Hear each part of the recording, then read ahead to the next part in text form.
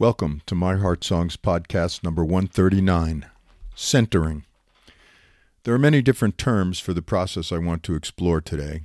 I prefer centering, but others use grounding, self-regulation, resourcing, or calming.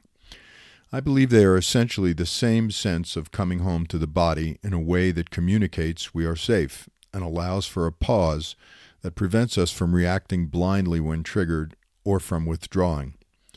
Beyond reason, logic, and evidence, all critical for human development, there is the non-linear evolution of the heart. More than ever, we need beings with highly developed empathy and compassion. Empathy is feeling or knowing what another is feeling. Compassion is a deep understanding of suffering and the desire to alleviate it. Being fully present with the suffering experience, mine or others, compassion arises naturally because one instinctively wants to remove suffering by offering some assistance. Empathy understands feelings, while compassion comprehends needs. While different spiritual paths at their core transmit principles useful for developing these two essential skills, they more often seem to focus on a get-me-out-of-here smiley face painting on suffering pablum for the masses, an exit evacuation plan for the next world, escape via rapture. I like Rabbi Abraham Joshua Heschel's take on things. Quote, "Faith is not the clinging to a shrine, but an endless pilgrimage of the heart. Our goal should be to live life in radical amazement, to get up in the morning and look at the world in a way that takes nothing for granted. Everything is phenomenal. Everything is incredible. Never treat life casually. To be spiritual is to be amazed." Close quote. What throws me off of this empowering and lovely perspective is losing my center. A few examples from this past week, all clearly first world issues, not real problems. I have a building project happening, and I put in an online order with Home Depot and another with Lowe's. Both cancel within 24 hours. If you don't have the inventory, why did you let me order the stuff in the first place? Then have to deal with being sure you credit me back on my card.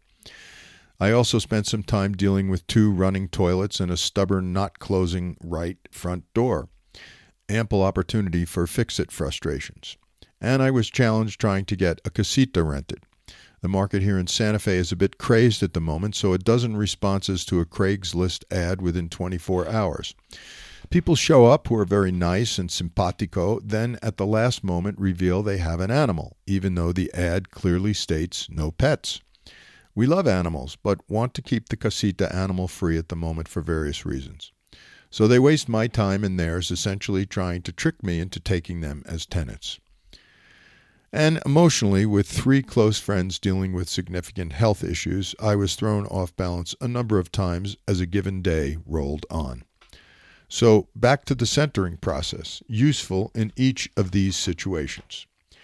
I can stay relaxed and open in the face of a fear attack, stress, or any disruptive emotional state by centering. Centering allows me to blend and flow with the current situation rather than block and resist it by grounding me in the present moment and rebalancing my emotions. It's the essence of how to actually let it flow and let it go. Practicing with small things helps build the capacity to use it during difficult interactions with others. To center, I simply bring my attention inside to consciously and positively affect my sensory systems. Breathe deeply, close my eyes, visualize, utter a mantric sound if comfortable with that. I feel my connection to the earth through my feet on the floor as I notice various body sensations and allow whatever feelings to surface without judgment, criticism, or evaluation. As I attune to the body, there is more spaciousness. Rather than reacting habitually, I pause and begin with the breath. Slowly breathe in and out through my nose and hold the breath each for a count of 4. Then breathe out through pursed lips, relaxing my facial muscles for a count of 8. With each breath, I intentionally allow my abdominal breathing to get slower, quieter, and more regular. Breathing in, I'm present to whatever is. Breathing out, I calm myself and shift to a more empowered state. My inhale and exhale are deeply in love with each other. They complement each other's beauty. My breath is the bridge from where I am to where I'd like to be. I ride the waves of my breath to a calmer, safer place. When I use it to center myself in the present moment, I apply minimum effort to achieve maximum results. It generates stability and energy. I order my physiology, balance my emotions, and harmonize my thought stream to optimize flow. Greater access to intuition and clear problem-solving thinking arises. Such awareness creates choice about how I then respond to emotionally difficult situations and help me to understand what I need in that moment. Spreading my stress around the living room, defense, or counterattack are not my only options. Sensation is the language of the brainstem. Centering lets my system know I am safe by activating my right brain and parasympathetic nervous system. This has the effect of suspending the cognitive mind's negative thoughts and the limbic system's feelings, which allows the body to fully relax. This is how I might gradually shift the blind stimulus reaction patterns.